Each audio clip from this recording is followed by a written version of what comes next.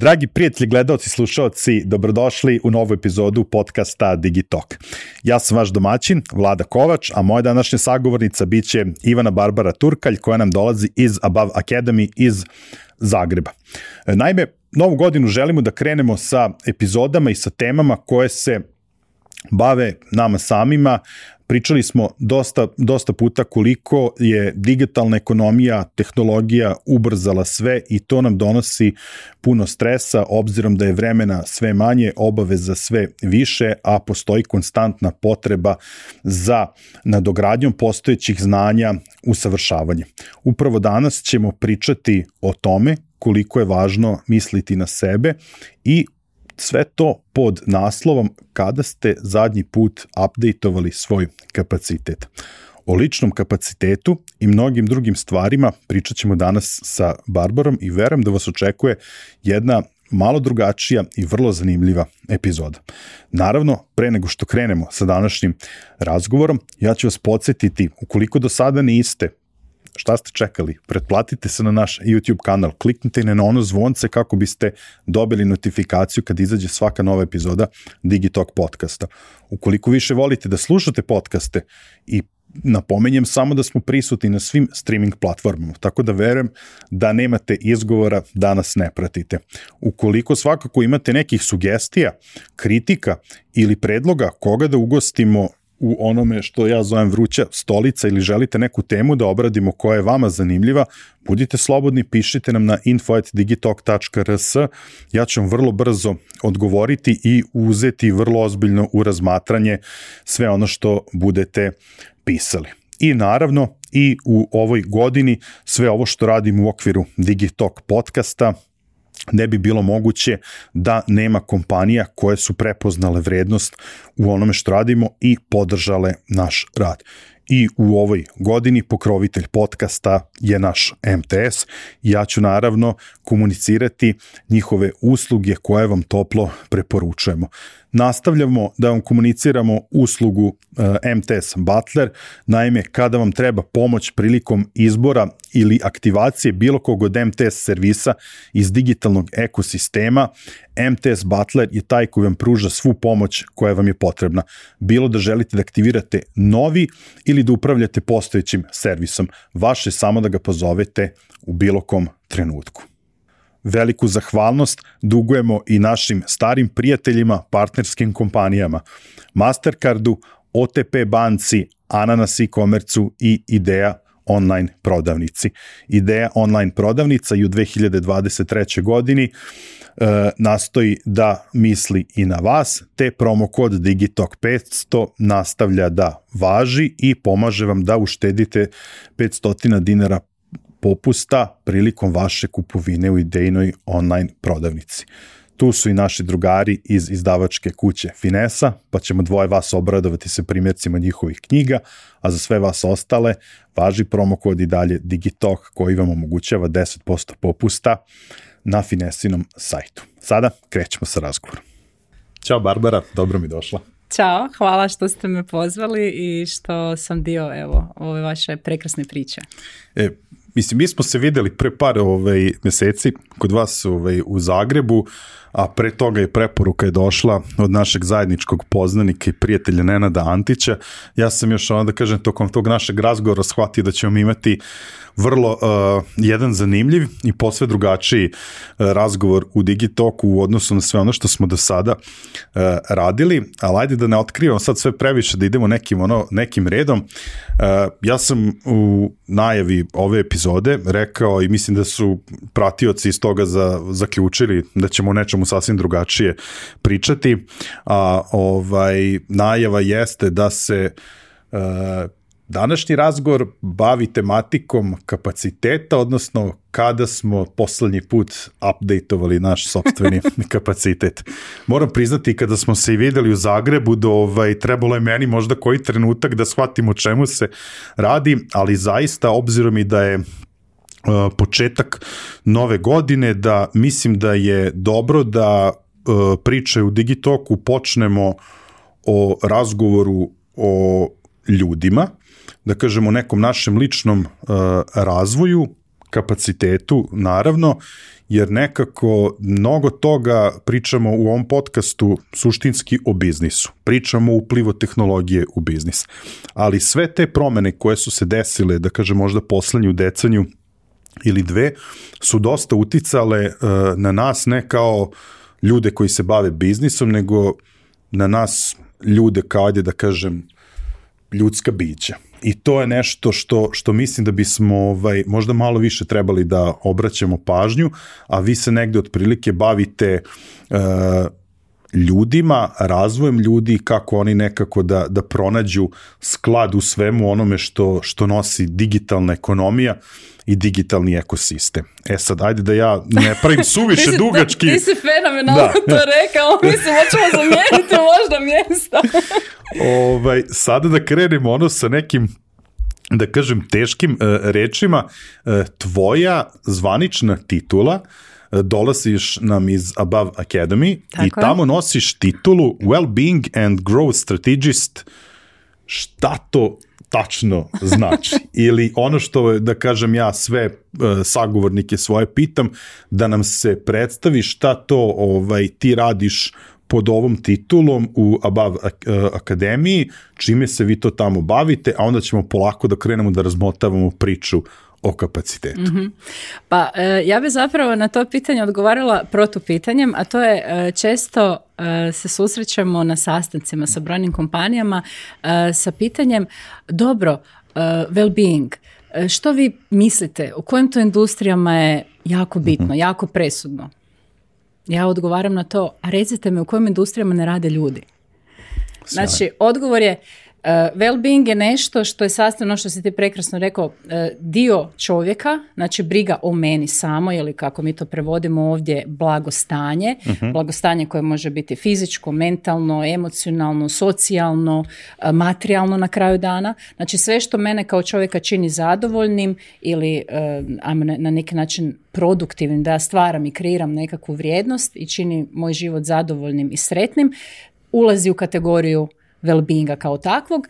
Zašto growth? Growth, sama riječ lijepo govori, to je nekakav rast, to je nekakav razvoj, tako da evo iza nas, iza akademije tima stoji nekakvih 20 godina rada, usko u toj niši brige o ljudima i sad ta briga se može raširiti na jako puno kategorija gdje i šta, kako brinut, to je evo tema koju ćemo danas obrađivati. Ajde, pre nego što krenemo na temu, da nam još malo ispričaš o tvom nekom ličnom iskustvu, kako je tvoja karijera tekla, šta se tu sve nalazi u tih 15 godina iskustva. Znači, ono što je interesantno, da ja dolazim iz marketinga, iz marketinške niše, slično kao i ti.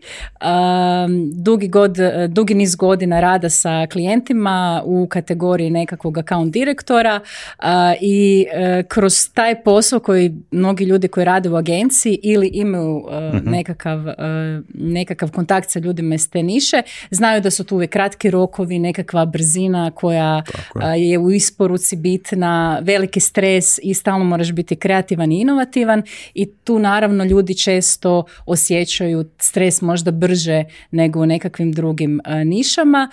Naravno, ja nisam bila toga pošteđena i tražeći nešto interesantno za moj osobni razvoj, došla sam do ovog što ja danas radim i nekako tu je bio taj veliki switch u mojoj karijeri jer me to jako nadahnulo.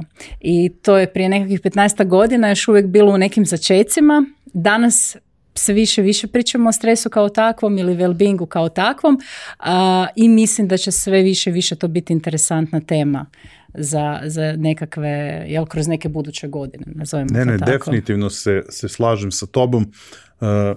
Dosta u poslednje vreme pričamo, mislim, ima različitih tokova, da kažem, priča o tome na koji način se sve promenilo, kako funkcionišemo sa strane biznisa, sa jedne strane od upliva tehnologije, koliko sama tehnologija kao takva menja ono što radimo.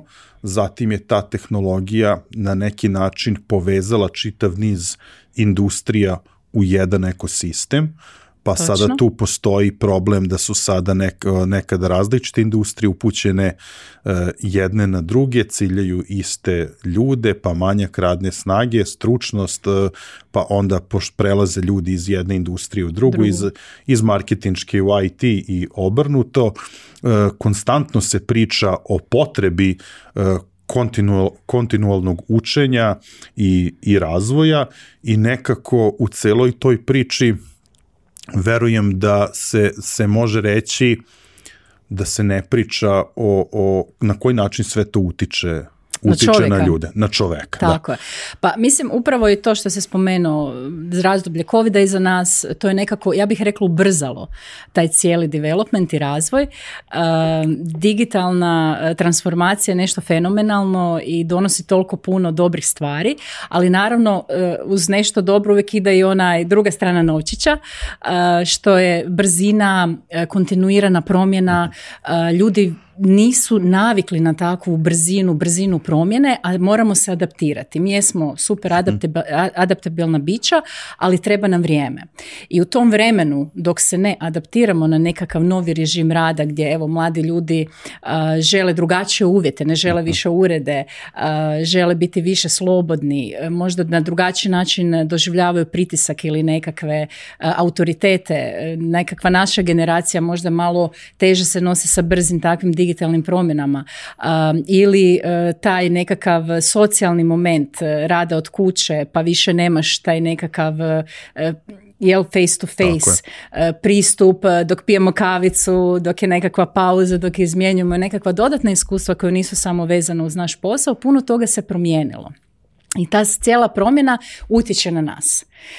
Mi prirodno želimo biti u nekakvoj, ajmo reći, ravnoteži ili comfortable ili comfort zoni i kad nas se izbacuje s toga, mi kao ljudi doživljavamo neku razinu zapravo stresa. To je nekakav naš odgovor na tu kontinuiranu promjenu. I sad taj kontinuirani stres sad obuhvaća i poslodavce, kao što si rekao, radna snaga, znači stvarno su specifična danas vremena, a isto tako i nas kao zaposlenike u kontekstu kako zadržati posao, kako napredovati dovoljno brzo i pratiti sve te promjene. Sad, u kontekstu je malo da ja da se nadovežem na tebe vezano za to kako je trenutno stanje danas. Par stvari si mi onako rekla na koje bih voleo da se ja nadovežem i koje smo ranije komentarisali sa nekim prethodnim sagovornicima u nekom drugom kontekstu. Jako mi je zanimljivo što si pomenula neke nove generacije koje jesu i zahtevnije i možda manje strpljenja imaju, ali pretpostavljam da su oni nekako možda navikli na tu neku brzinu u poslu i na promene u odnosu na, ne znam, ovo ću jako sad teško da izgovorim, na nas malo starije, ali eto, iz tvog nekog iskustva, ko danas teže prihvata, da kažem, promene, odnosno teže reaguje na ličnom nivou na promene koje su toliko brze i česte? Pa ono što se zapravo u konačnici i kod jednih i drugih pojavljuje upravo to pitanje kapaciteta. Možeš biti mlad, imati mali kapacitet, pa čak i ako si nova generacija i skloniji si bržim promjenama, opet će ti to stvarati nekakav pritisak i problem u prilagodbi. Ali isto tako možda imaš malo više godina ili si naš vršnjak ili mrvicu stariji od nas, opet stvar je nekakvog osobnog kapaciteta koliko brzo ti možeš se nositi upravo sa tim promjenama koje su prisutne. Tako da ja bih to svela ipak na to jedno temeljno stanje čovjeka. Ne, i ja samo još jedno kratko nadovezivanje, pomenula si pandemiju, to je, da kažem, prilično prisutno u našim životima, ako ništa drugo kroz ovako pominjanje, jer apsolutno se slažem da se mnogo toga promenilo nakon pandemije, pre svega da je ubrzalo. Dosta stvari, donelo nam je neke promene brže. Nekako, i vi ste mi to naveli kada smo razgovarali o temi današnjeg razgovora, jedna od stvari koja se, da kažem, tu negde desila, a opet kažem da je možda i pandemija tu najviše zaslužna, jer nam se nekako tokom pandemije svima posao preselio kod kuće. I onda je sad ta granica između posla i privatnog. Počela se gubiti, totalno se počela gubiti. Često nama naši i klijenti i korisnici kažu, pa gle, imam osjećaj da sad radim cijeli dan. Prije sam nekako još otišao kući, pa nekako se isključio ako sam mogao, sad imam osjećaj da je to od danas do sutra. Pogotovo je bilo interesantno vidjeti, jer mi zaista radimo sa stotinama, da ne kažem tisućama zaposlenika u našoj regiji. Kad je krenula pandemija, pa recimo negdje nakon 6 mjeseci tog početnog šoka, pa unutar godine dana, muški dio ekipe je rekao, vraćajte nas na poslove, mi ovo više ne možemo izdržati. To je fenomenalno i se ponavljalo u brojnim kompanijama zapravo isti zahtjev. Jest. Sad, opet kažem, te neke, kada stavimo sa jedne strane brze i česte promene, onda sa druge strane te jednačine dolazimo do tog nekog burnouta, povećanog nivoa stresa, nesigurnosti, opet sada se opet nalazimo negde na ivici ekonomske recesije, to je opet, da kažem, neki novi razlog za stres. I eto sad mi, da kažem, dolazimo na temu današnjeg razgovora, a to je taj kapacitet, pojam koji sam ja, da budem iskren, prvi put od vas čuo i kada sam čuo na koji način vi tome pristupate, zaista me zadivio i imao sam želju da podelimo to sa našim pratiocima, jer zaista ukoliko mislim da treba samo da budemo fair onako i iskreni, ako mi svima namećemo u tom poslu tu potrebu i kao mantru, svi sada kao učimo, sad svi pričaju učenje je sada do kraja života, nije samo škola. Kontinuirano učenje, ulaganje u sebe, u lični razvoj. Ja mislim da treba onda ljudima i da pomognemo, da im pružimo način, na koji način da rade na sebi, jer prosto to, verujem da u nekom trenutku može da bude vrlo frustrirajuće, jer imamo taj stres i na poslu, pa onda ta neka, da kažem, i potreba, a i nameće se nekako da moraš konstantno da gledaš oko tebe šta se dešava, da se usavršavaš. Pretpostavljam da je to samo po sebi nosi određenu količinu stresa. Sad, ja sam verovatno u ovom uvodu zajedno sa tobom naveo dovoljno razloga, ali ajmo da napravimo neki mali intro u temu. Zašto je bitno pričati o kapacitetu? Pa prije svega zato što to još uvijek, kao što si sam rekao, nije toliko poznat pojam i šta iza njega stoji. Znači, nije još postao mainstream. Možemo reći da kad pričamo o stresu, burnoutu, da to već ulazi u kategoriju mainstreama. Kad pričamo o well-beingu, i to već je ušlo u kategoriju mainstreama. Međutim, kad pričamo o kapacitetu, osobnom kapacitetu pojedinca, još nije postalo mainstream. To je prvo što bih rekla. Druga stvar, jako je bitno da, i to ćemo danas i proći, to razumijevanje osobnog kapaciteta, što to podrazumijeva, osvještavanje o tome i na kraju edukacija ne samo zaposlenika, pojedinaca, nego i kompanija i o razvijanju potrebe zašto je to važno i kakve to veze ima s ičim. Znači, s čim je to povezano, kako kapacitet utječe na neke druge faktore. Evo, to je... Ja ću samo kratko da se nadovežem, vi ste mi to napisali i to mislim isto da je dobro za uvod, da ljudi shvate, da se ne shvata kakva je veza između tog nekog outputa koji se očekuje od određenog pojedinca na poslovnom tom nekom nivou i svih stvari koji utiču prosto na taj njegov output. Tako je. Upravo taj kapacitet utječe na moj output. Znači, jer kako... Znači, ono što smo zaključili, stres je konstanta. Znači, stres je nekakva konstanta u kojoj mi danas živimo i kojeg proživljavamo, što znači kako u toj jednoj konstanti na kojoj ja više nemam neki pretjerani utjecaj, znači kako ću se sa tim nositi. Sad učimo razne stvari, kako se nositi sa stresom, stres management, slično tome. Međutim, što još mogu učiniti da budem superhero, kako nosiš ovu majicu fenomenalno, kako da budem superhero u svojoj svakodnevnici i ne samo na poslu, nego i privatno. Znači, to se preljeva. Privatno u poslovno, poslovno u privatno. Ajmo da krenemo redom. Ti si sama pomenula stres, da razumemo šta zapravo stres predstavlja, kako on na koji sve načine utiče na pojedinca. I prosto kakve su to posledice koje može imati i na samog pojedinca, ali i na njegovu okolinu i na samu kompaniju odakle taj pojedinac dolazi. Pa, znači, često baš to što se rekao, kad želimo objasniti kapacitet je neka druga strana, stres je druga strana tog istog novčića, proživljavamo ga svi i pričamo o tome svi. Ono što možda je bitno razumjeti da nekad ne razmišljamo što to zapravo je i kako na mene utječe. Mi možda kažemo osjećam se dobro, osjećam se loše. Zašto se tako osjećamo? Zato što stres, kad smo u stanju stresa, to je nekakvo stanje koje me baca iz ravnoteže, koje mi je nešto iznenadno što mi se dešava, ili u poslu možemo reći kratki rokovi, nedostatak resursa, nedostatak ljudi, nerazumijevanje zadatka i tada pojedinac proživljava stanje stresa. Automatski u našem tijelu se dešava jedna kemijska reakcija koja potencira pojačanu proizvodnju adrenalina, to znamo, adrenalin čemu on služi, daje nam super power, daje nam ekstra energiju, da se nam nekako ulovimo u koštac upravo sa situacijom u kojoj smo se našli. Tu sad možemo pričati o fight and flight modu i mnogim drugim tehničkim stvarima u koje danas neću ulaziti, ali samo što je bitno razumjeti da kad smo pod stresom, naše tijelo proizvodi određenu kemiju. Ta kemija u kontinuiranom stanju i izazivanju tog stanja na nas utječe.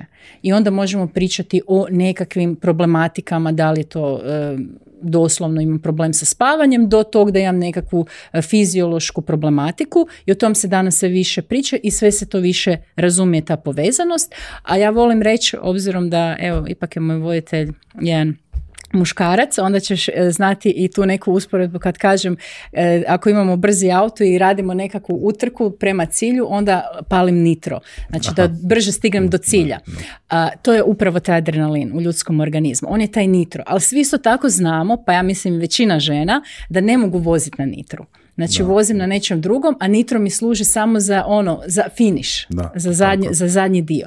Međutim, nama se dogodilo da mi kontinuirano vozimo na nitru, što zapravo na nas u konačnici oštećuje. Tako da upravo iz tog razloga je bitno razumjeti kako stres na nas utječe, da bi onda mogli, znači osvijestiti, da bi onda mogli poduzeti nekakve akcije i aktivnosti u tom smjeru. Sad, vi ste na osnovu vašeg iskustva koje godinama stičete u radu sa vašim klijentima došli do nekog, da kažem, vašeg rješenja, jer ajde to, mislim, ja ću biti slobodan da kažem, super je što ste vi skromni, ali eto, ta cela priča oko kapaciteta je vaše delo koje je proizašlo iz godina bavljanja ovom tematikom, kroz stotine klijenata, hiljade i hiljade ljudi i tako dalje. Vaš neki zaključak jeste da je ključ rješenja kako se nositi sa stresom je upravo kapacitet. Tako je. I sad dolazimo, da kažem, do te neke srži našeg današnjeg razgovora, da ga definišemo, šta je to po vama kapacitet, pa prosto da onda raširimo ceo razgovor. Upravo ovo što si rekao, znači iza nas je preko 20 godina iskustva i to su stvarno tisuće, hiljade korisnika i mi smo isto na neki način entuzijastično tome pristupili, zamisli prije 20 godina ti radiš nekakav program na kraju koji na neki način se bori sa stresom, jer nije postojala pilula i ni danas ne postoji pilula. Kad ja kažem boli me glava, popijem nešto, po stresu sam, što popijem? Znači nemam što popiti. Još uvijek nije nađena čarobna pilula. Ono do čeg smo mi došli je upravo taj kapacitet. Ako radim na kapacitetu, ako radim na povećanju svog kapaciteta, to je zapravo taj magic dio koji meni omogućuje da se lakše nosim sa stresom koji smo rekli da je konstanta, je li tako? Po nekakvoj definiciji kapaciteta, ako gledamo Weber, to je fizičko ili mentalno nekakvu sposobnost pojedinca da se nosi sa stvarima, ili nadopuna nekakva od Oxforda je sposobnost ili moć pojedinca da nešto razumije ili da nešto učini i napravi. Ja volim reći, zapravo kapacitet je special ability. Na neki način, što imam veći kapacitet, ja mogu više nečega. Što imam manji kapacitet, zapravo nemam dovoljno kapaciteta da se nosim sa nečim što se od mene zahtijeva. I upravo to proširenje kapaciteta čini tu razliku i između ljudi. Kako ja reagiram na stres, ovisi o mom kapacitetu. Veći kapacitet automatski znači da ću moći preuzeti veće odgovornosti, manje reagirati na stres. Sigurno znaš neke situacije sa prijateljima ili u poslu gdje može biti 10 ljudi na hrpi koji se tiče ista aktivnost i 10 ljudi različito reagira. Tako je. Doslovno različito. Neko je totalno flegmatičan, no problem, neko je u totalnoj drami. I sad imaš ekipu koja je u nekakvoj sredini. Znači, to je ta razlika između nas ljudi. I druga stvar koju bih htjela napomenuti kad pričamo o kapacitetu, ja volim uvijek tako nekako te praktične slikovne primjere. Ja njega doživljavam kao temelj za sve drugo. Pa ako pričamo i to prebacimo na neku poslovnu zajednicu ili nekakvog pojedinca koji je ambiciozan i želi se uspinjati na ljestvici u svojoj karijeri, meni je to kao gradnja kuće ili nebodera ili Burj Khalife, na primjer. Znači, ako želim napraviti kuću, koliko su mi duboki temelji? Ako želim dvokatnicu, peterokatnicu, neboder, temelji su dublji, jel tako? Burj Khalifa, koliko ima duboke temelje? Temelji su kapacitet. Jasno, mislim da je ovo vrlo slikovito i vrlo konkretno. Sad, taj lični kapacitet, od čega on sve zavisi? Pa upravo kao što sam rekla, temelj ima 4 ona glavna stupa, tako i kapacitet ima svoja 4 glavna stupa. Prvi je nekakvo zdravlje, fizičko zdravlje kao takvo. Drugi, možemo reći da je mentalno zdravlje. Treći, možemo reći da je emocionalno zdravlje ili balans. I četvrti je nekakav stupanj energije kojom ja raspolažem kroz dan ili tjedan. Znači to su, da kažem, kao 4 osnovna stuba temelja kao nekog ličnog kapaciteta. Tako je, upravo tako. Možemo, što se mene tiče, prosto ako hoćeš svaki od ovih 4 faktora malo više da obrazložimo, da shvate ljudi važnost sva 4, jer pretpostavljam ukoliko mislim da ukoliko jedan od ta 4 nije na nekom odgovarajućem nivou ili da prosto ne vodimo računa, da prosto opet dolazi do nekog disbalansa. Tako je. Pa ono što je meni interesantno, obzirom da stvarno sam na terenu, ajmo reći 1 na 1 sa brojnim poslovnim ljudima, menadžerima, direktorima, kad pričamo o zdravlju, kad vi kad osobno nekog pitam, ok, kako se osjećate, što bi rekli za svoje zdravlje, koji je nekakav vaš status, svi ću vam reći, ja sam super, sve ok. A onda kad uđete u nekakve detalje, ispadne, pa dobro, možda baš imam ovaj problem, onaj problem, pa malo hormoni, pa malo visoki tlak, pa se toga nakupi. Malo više. Pa se toga nakupi i ono što je zapravo zgodno reći, doslovno definicija World Health Organizationa koji kaže zdravlje nije samo odsustvo bolesti ili nekakve smetnje. Zdravlje je fizičko, mentalno, čak i socijalno blagostanje.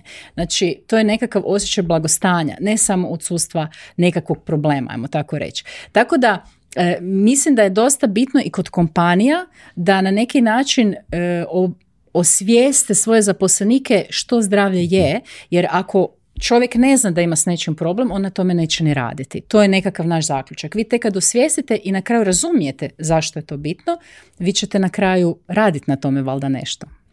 A kad dolazimo, ajde, taj možda je meni najzanimljiviji, mislim tu je vrlo jasno, ajde, zdravlje uopšteno, mentalno zdravlje, emocionalno, opet i taj emocionalni status, verujem da je veoma bitan, ali taj nivo lične energije, to je... Što je to? To. Pa ja bih rekla jednom riječju, to je gorivo. Znači, to je gorivo. To je nitro. To je nitro. Da, zapravo gorivo, ali povremeno može biti nitro. Znači, upravo što si rekao, ok, fizički sam zdrav, mentalno recimo, ok. Recimo da jesam. Da, mentalno zdrav. Mislim, mentalno ljudi nekad misle da je to nešto psihološka bolest. Ne, apsolutno ne. To znači jedan kapacitet za rad, to znači koncentraciju dok radim, to znači kreativnost na kraju dana. Jer gle, ako taj dan se nisi dobro naspavao, umoran si, ne znam, nešto te boli, pa teško ćeš baš biti fenomenalno kreativan. Znači, samo gledaš da odradiš neke tehničke stvari i da se vratiš kući u krevet. Emocionalno isto bitno da čovjek ima nekakav osjećaj zadovoljstva, poleta, može se, te neke vizije i otvorenosti, jer onda definitivno drugačije radiš u odnosu na ono ne može se, sve teško i ne razumijem. Jel tako? Znači, to su ipak neke bitne stvari. Ali kad pričamo o kapacitetu, znači konkretno tom statusu energije ili ti goriva, što je to gorivo koje je meni potrebno da ja funkcioniram kroz dan. I to je ono što ćemo se svi skupa nasmijati kad ja kažemo, su to bazične stvari, ili ja volim reći dno Maslowljeve piramide. To je doslovno spavanje, hrana, voda, ok, neka sunčeva energija od koje cijeli planet živi, disanje, to su nekakve bazične stvari. I sad mi to sve radimo jako automatski, niko više o tom ne razmišlja. Ili sad počinjemo razmišljati, ok, da li da jedem zdravije, da li da jedem redovito, je li jedem redovito, da li spavam dovoljno. To su sad nekakve teme koje sve više i više postaju prisutne, jel tako, kad googlam na internetu ili pričam sa frendovima na kavi, to postaje aktualnije. Međutim, to je zaista gorivo koje nam je nužno za održavanje naše razine energije i naše životne navike, znači kakav je naš životni stil, upravo utječe kojim kapacitetom energije ćemo na kraju dana mi raspolagati. A to je jako bitno, jer ako nisam se naspavao i ako nisam jeo i ni žedan sam, znači već u startu je teško imati perfect performance. Slažem se. Ja se sad vraćam na sam početak i na naš naslov. Dobro. Kad ste posljednji put updateovali svoj kapacitet. Pretpostavljam da sve ono o čemu smo pričali, koji su izazovi današnjeg funkcionisanja u tom nekom, ajde da kažem, digitalnom okruženju ili u digitalnoj ekonomiji, što smo tako nazvali, da to zahteva to neko konstantno usavršavanje, kontinuelno učenje iz ugla razvoja kapaciteta. Kako razvijeti pojedince i timove?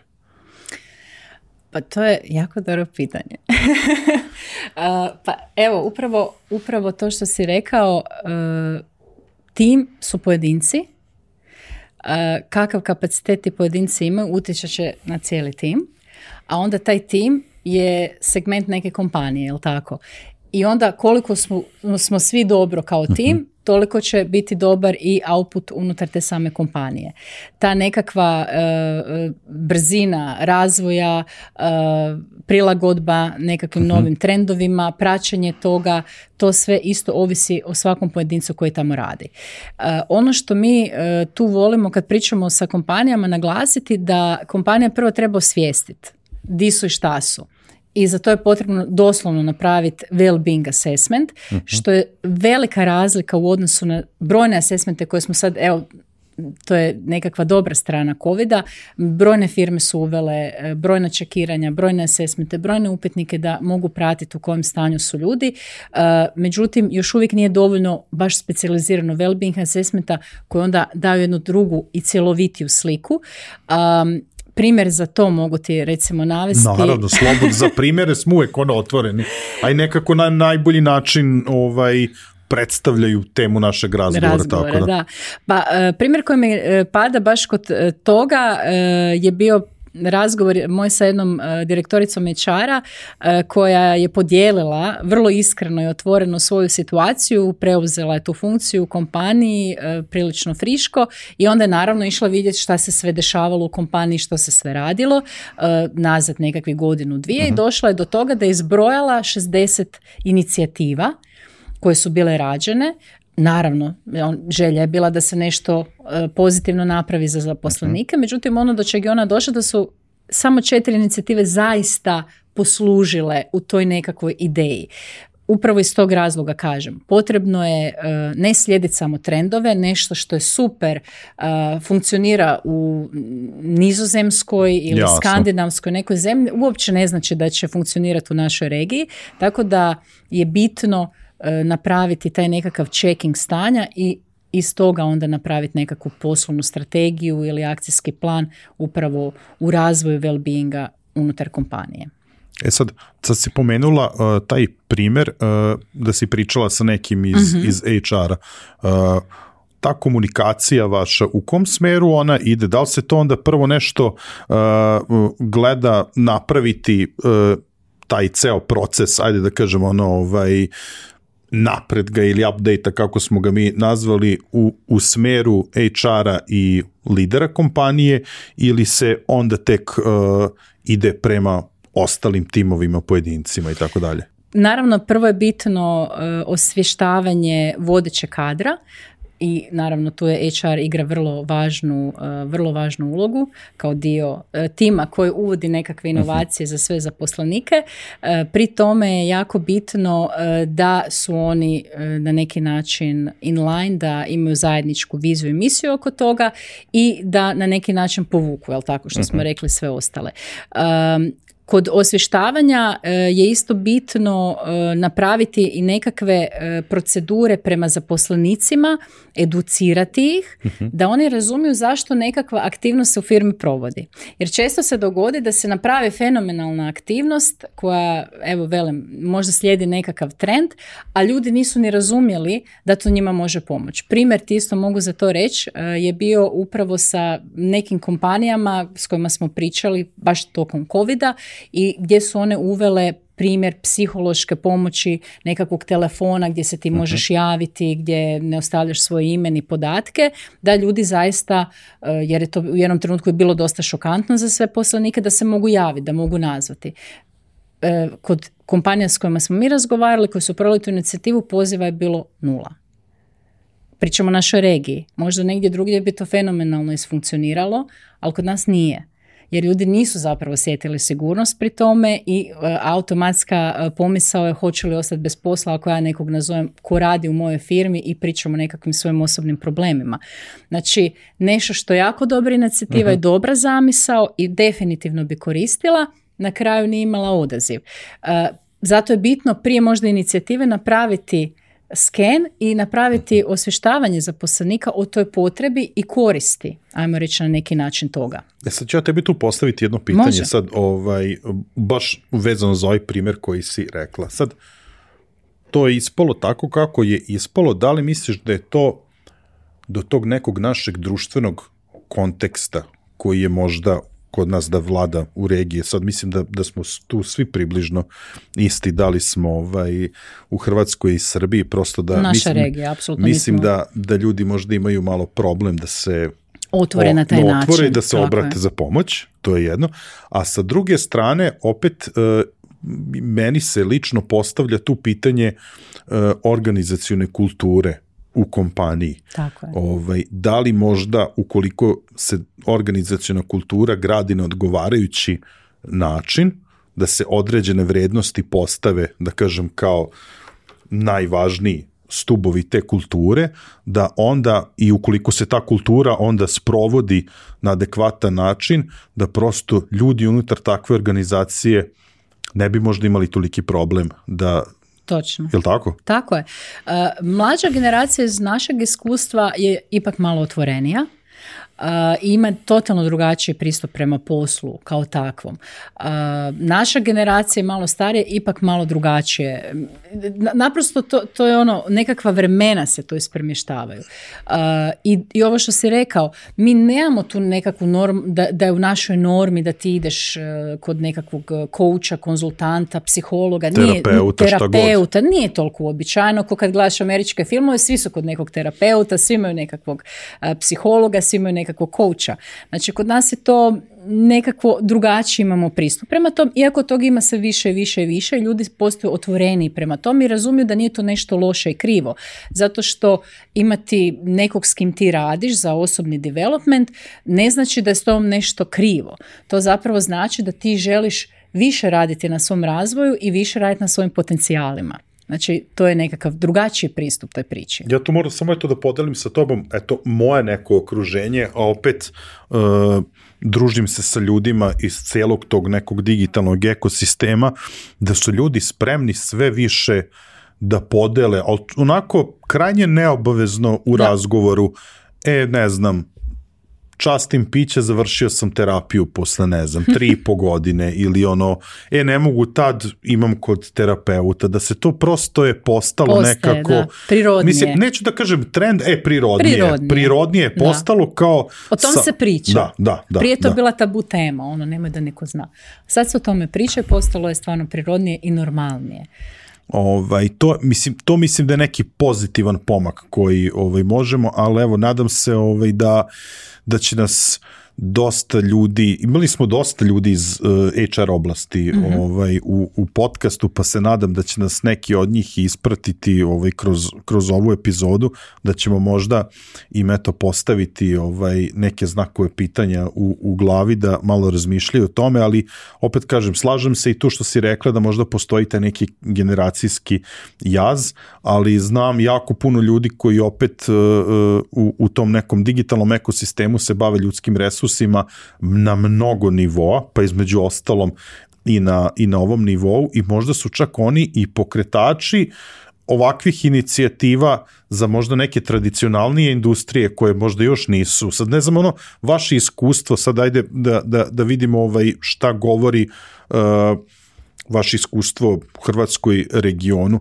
Ko su kompanije koje, ne moraš da mi navodiš imena, ali prosto industrije koje imaju pristup na ovakav način da su svesni šta znači podizanje kapaciteta svojih ljudi? Pa znaš šta, ono što je meni jako pozitivno, iskreno ću ti reći, i dosta klijenata baš imamo iz Srbije, bankarski sustav je vrlo interesantan, što će sve začuditi jer se oni smatruju vrlo tradicionalnima i na nekakvoj drugčijoj osnovi. Međutim, bankarski sustav je vrlo interesantan jer imaju dosta jak i razvijen HR. I oni doslovno prelaze te nekakve standardne granice i razumiju tu važnost upravo well-beinga, pa možda čak i kroz pristup nekakvog incentiva ili nagrađivanja zaposlenika, ali vide taj neki benefit da je to bitno o tome razmišljati.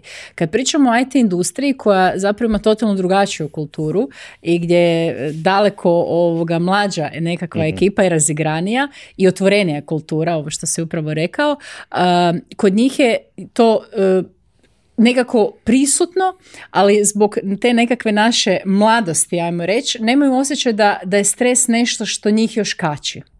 Nego svi su puni energije, puni entuzijazma, puni nekakvog dobrog spirita, pa onda nismo još tamo. Iako radili smo i radimo sa dosta IT kompanije, radili smo jedan assessment koji je bio vrlo interesantan, gdje je IT firma, znači preuzeli su novi vlasnici, rade jedan specifičan softverski dio i novim vlasnicima je bilo jako važno da nitko ne ode od softveraša, jer zapravo jako treba dosta vremena da se ta specifična osoba obuči.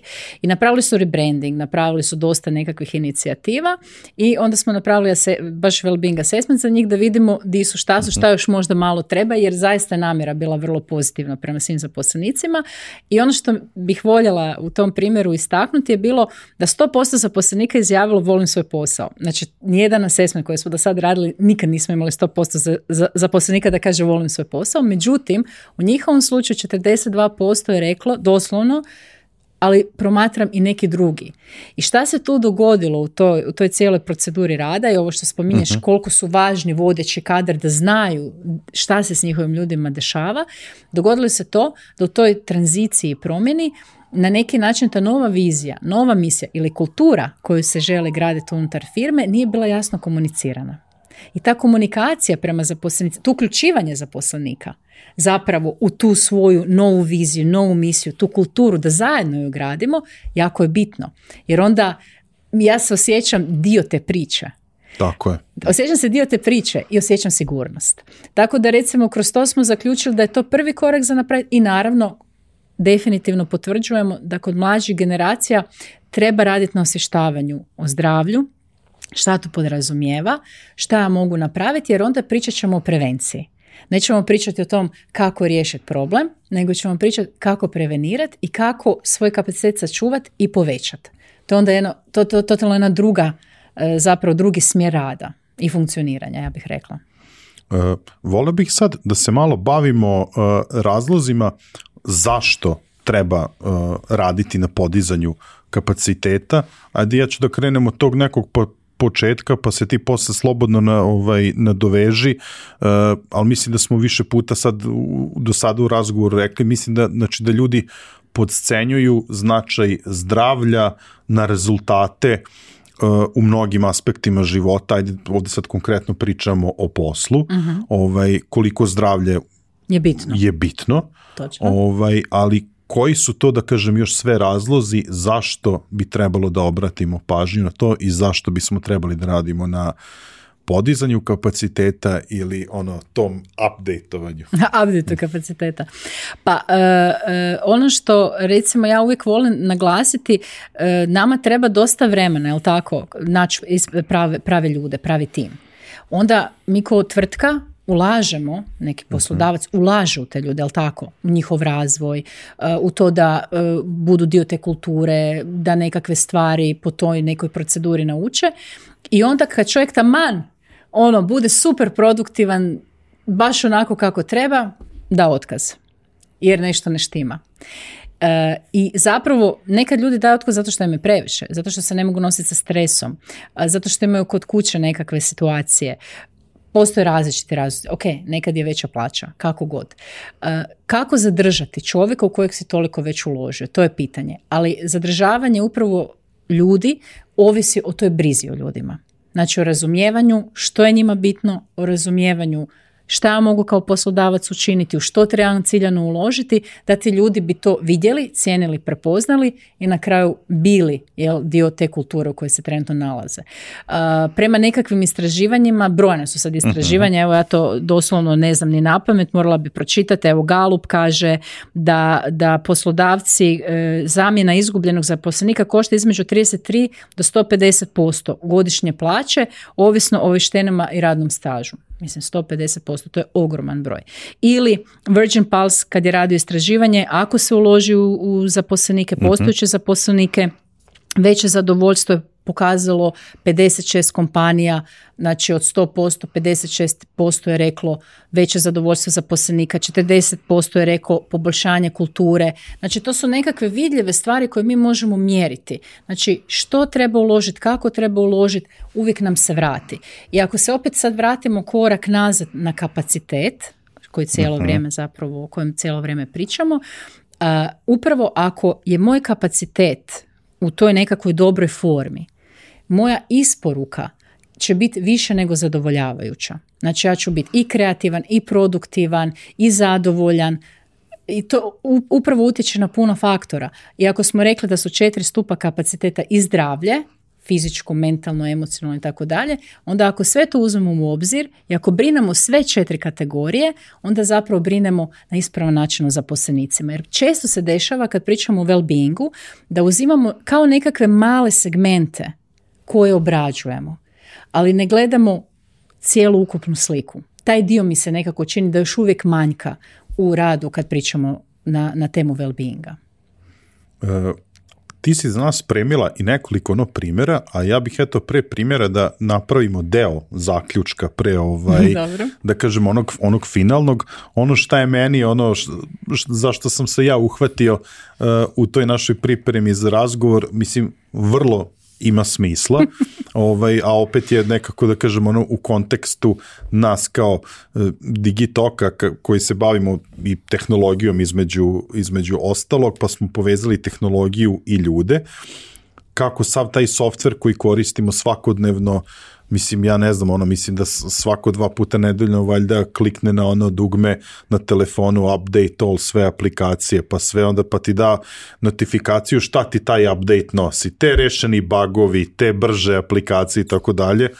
Definitivno onda dolazimo do zaključka da kada pričamo o nama samima, o tom našem ličnom kapacitetu, da definitivno i tu trebamo s vremena na vreme raditi update. Da. Tako? Pa tako smo dali taj naziv.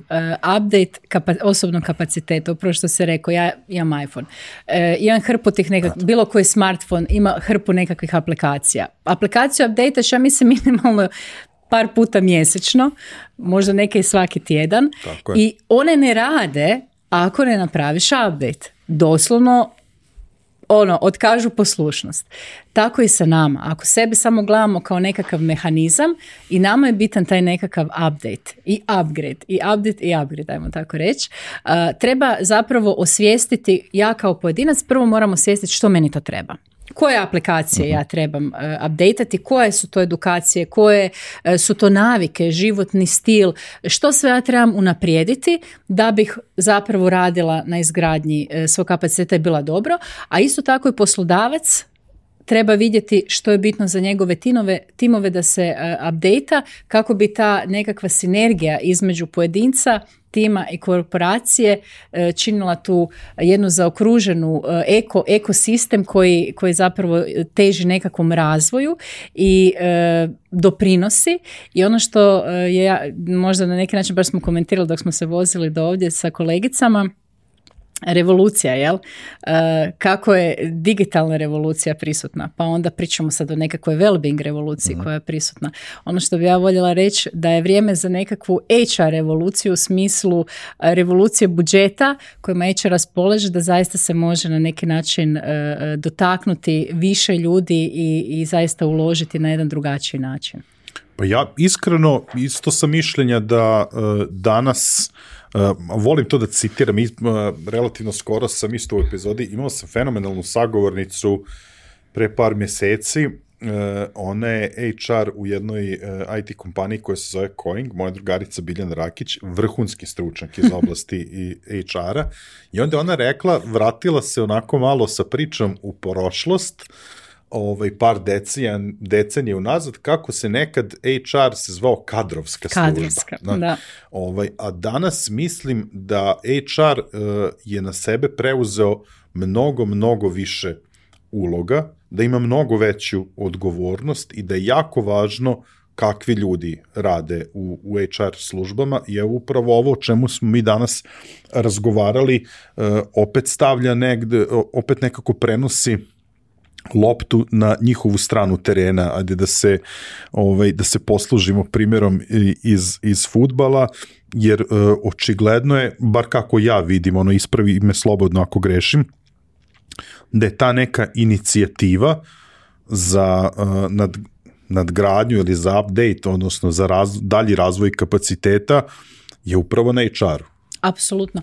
Ja bih se usudila dati isto jedan primjer. Dok sam radila u marketingu, moji prijatelji apsolutno nisu razumjeli što ja točno radim. I jedino objašnjenje koje njima bilo jasno je bilo, ja sam most između kreative i klijenta.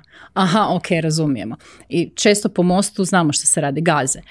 Kako da ti si dovoljno resilient, otporan i snažan da to možeš izdržati i njih povezati. To je HR. On je između za na neki način poslodavca i zaposlenika. On je most. On zapravo povezuje te dvije strane i zaista traži brojna rješenja. HR apsolutno nije lagano.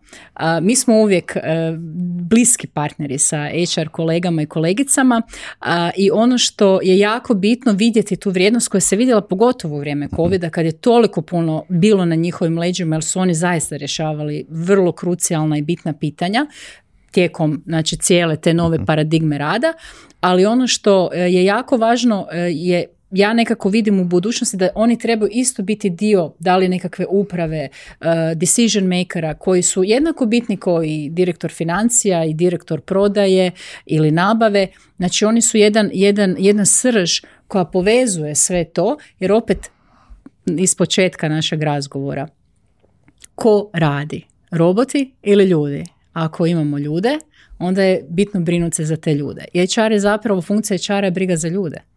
Znači, naći način kako da ti ljudi na neki način su zadovoljni i sretni i zdravi i kreiranje te nekakve zdrave kulture. Mislim da je to nešto prema čemu se više i više ćemo ići i o čemu ćemo se više i više vjerovatno razgovarati. Ne, apsolutno se slažem sa tobom. Sad ti si dala taj neki zaključak koji je prilično sa humanog aspekta. Evo, ja ću biti taj koji će dati sa biznis aspekta, ukoliko imamo nekog takvog u HR-u ko na taj način razmišlja, predvodi inicijative koje obuhvataju recimo tematiku podizanja kapaciteta kao što smo ti ja danas razgovarali, onda apsolutno cela ta briga kompanija oko velike fluktuacije zaposlenih neće biti toliko, da kažem, aktuelna, jer ukoliko imamo zadovoljne ljude, ljudi neće odlaziti.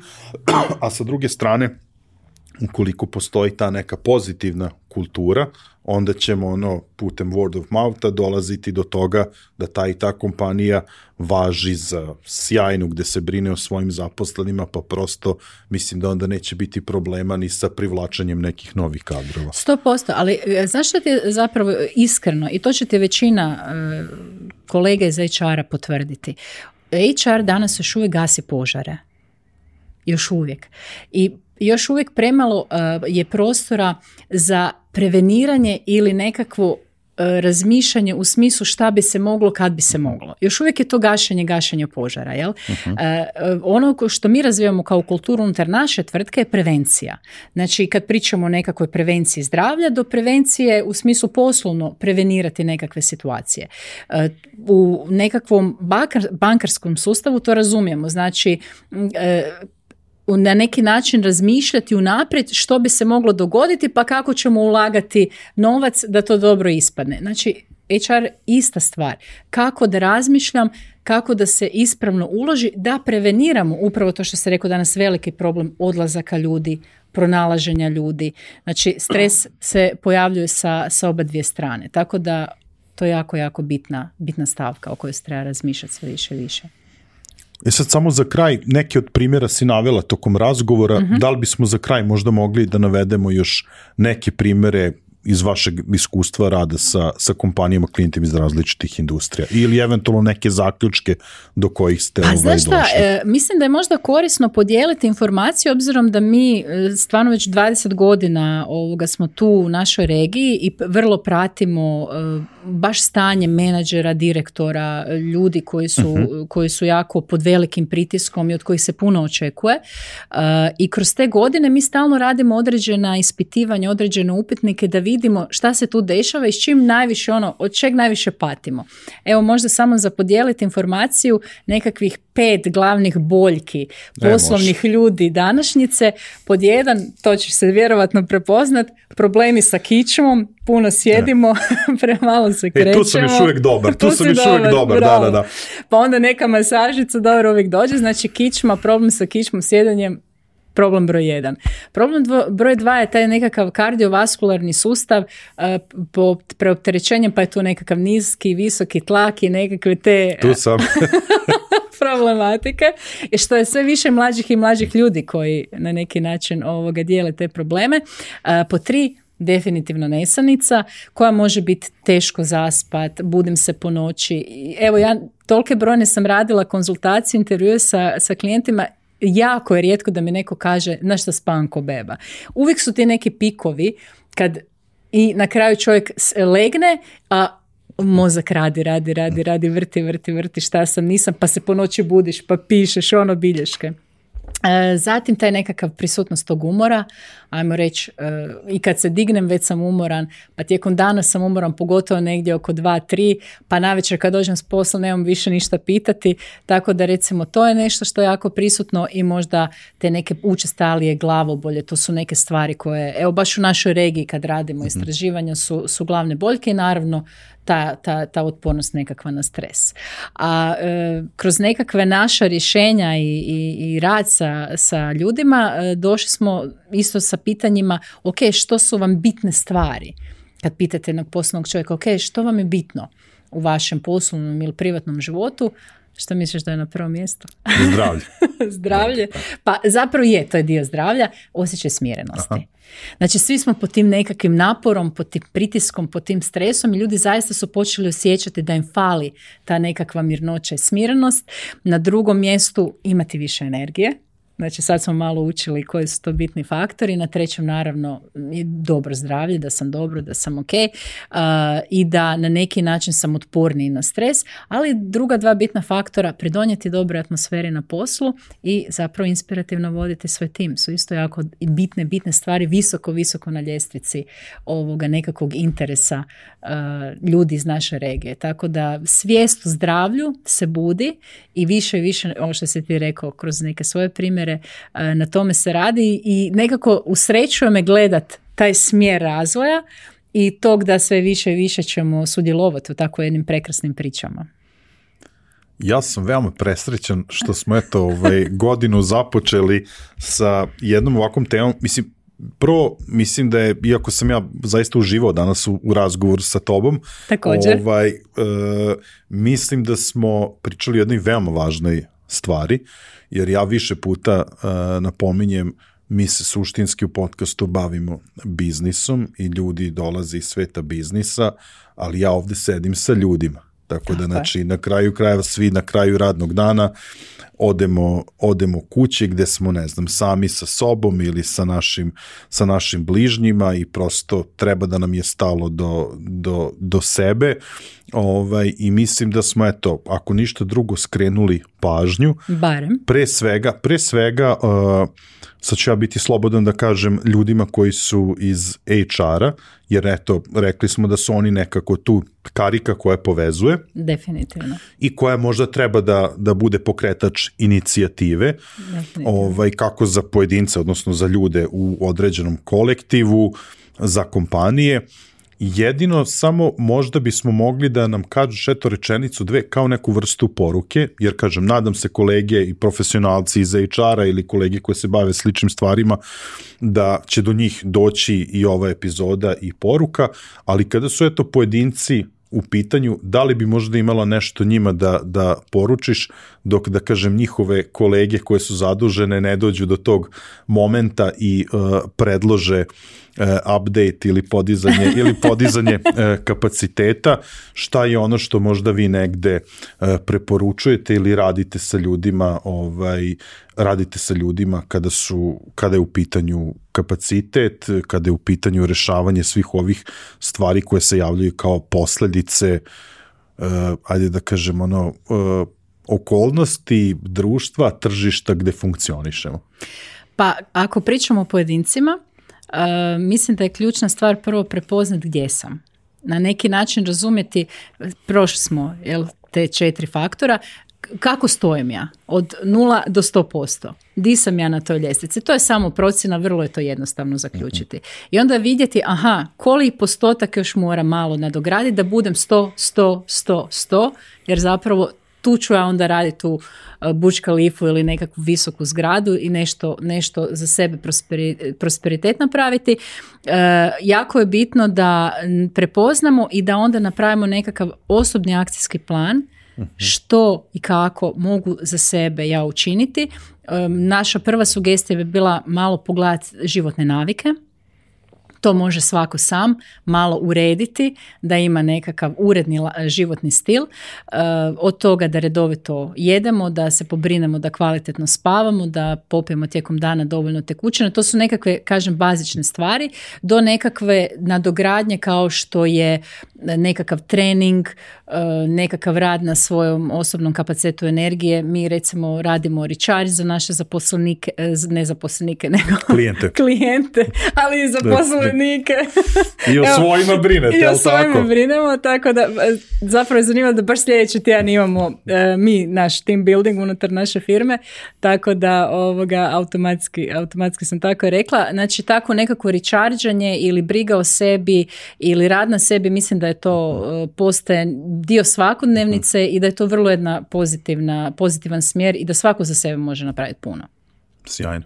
Imam ja poslednje vreme jednu izreku sa par prijatelja, se konstantno šalim i svi se smejemo, ali suština je ista. Kad se neko iznervira, ili prosto u nekoj stresnoj situaciji, onda jedan drugome kažemo samo nežno prema sebi. Bravo! Ovo mi se sviđa. Barbara, ja sam ti veoma zahvalan za posvećeno vreme, dolazak u Beograd, tebi i tvojim koleginicama, zaista bilo je veliko zadovoljstvo družiti se sa vama i u Zagrebu i danas ovdje u studiju u Beogradu. Iskreno se nadam da smo potegli neke teme, da smo naterali neke od ljudi do kojih će dopreti ova epizoda da se malo zamisle i da možda u svojim organizacijama pokrenu nešto što smo mi danas nazvali onako simpatično update. Kapaciteta pojedinaca, mislim celog da kažem kolektiva, timova. Mislim da je to nešto na čemu svi treba da radimo i prosto mislim da ćemo svi nekako biti bolji sami za sebe, bolji za organizacije koje radimo ukoliko budemo vodili računa o sebi na ovakav način i bili svesni toga koliko zapravo možemo, koji je naš kapacitet. Tako da, i eto, kada vidimo da smo došli do te neke granice, prosto da ne idemo preko toga, malo, da kažem, ohladimo glavu, pa onda opet radimo na podizanju tog kapaciteta, je li tako? Upravo tako i evo nosiš ovu fenomenalnu majicu koju ćemo kad završi snimanje ovoga raspravljati o tome, ali sa većim kapacitetom zaista svako od nas pojedinaca može biti superhero u svom privatnom i poslovnom svijetu. Sjajno. Još jednom veliko hvala za ovaj razgovor. Hvala i tebi. Dragi prijatelji, gledaoci, slušalci, verujem da ste uživali u ovom veoma zanimljivom razgovoru. Potegli smo neke možda drugačije teme, možda niste očekivali razgovore na ovu temu, ali eto, više puta smo sa sagovornicima pričali o tome da mi se bavimo biznisom, ali na kraju dana svi smo negde ljudi i u tom biznisu radimo sa ljudima. Zato verujem da je vrlo važno pričati i na ove teme, koliko je bitno spoznati svoje granice, nadograđivati sebe i koji je to adekvatan način. Ukoliko želite da i dalje pratite ovakve i slične sadržaje, najbolji način za to jeste da se pretplatite na naš YouTube kanal, a kako ništa ne biste propustili, kliknite na ono zvonce koje se nalazi pored dugmeta subscribe. Ukoliko više volite da nas slušate, prisutni smo i na svim streaming platformama, pratite nas na društvenim mrežama, a ukoliko imate bilo kakvih sugestija, preporuka za sagovornike ili teme, ili naravno uvek smo tu otvoreni za neku kritiku, pišite mi na info@digitalk.rs, ja ću vam vrlo rado i vrlo brzo odgovoriti. Naravno, na samom kraju, kao i u svakoj epizodi do sada, red je da se zahvalimo svim onim kompanijama koje su prepoznale vrednost u onome što radimo. Veliko hvala MTS-u, pokrovitelju našeg podcasta, našim partnerima, Mastercardu, tu je Superhero majica, tako da čekirajte i njihov sajt, odnosno platformu superhero.rs, zatim OTP banci, Ananas e-commerce-u, Ideja online prodavnici. Ne zaboravite kada pomenjemo Ideju, promo kod Digitalk500 koji vam daje mogućnost da ostvarite 500 dinara popusta prilikom vaše kupovine.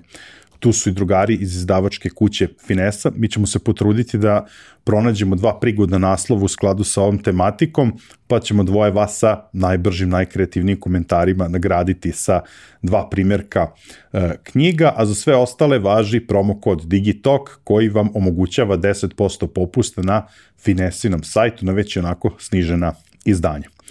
To je to za ovu epizodu. Ja vas pozdravljam. Ćao.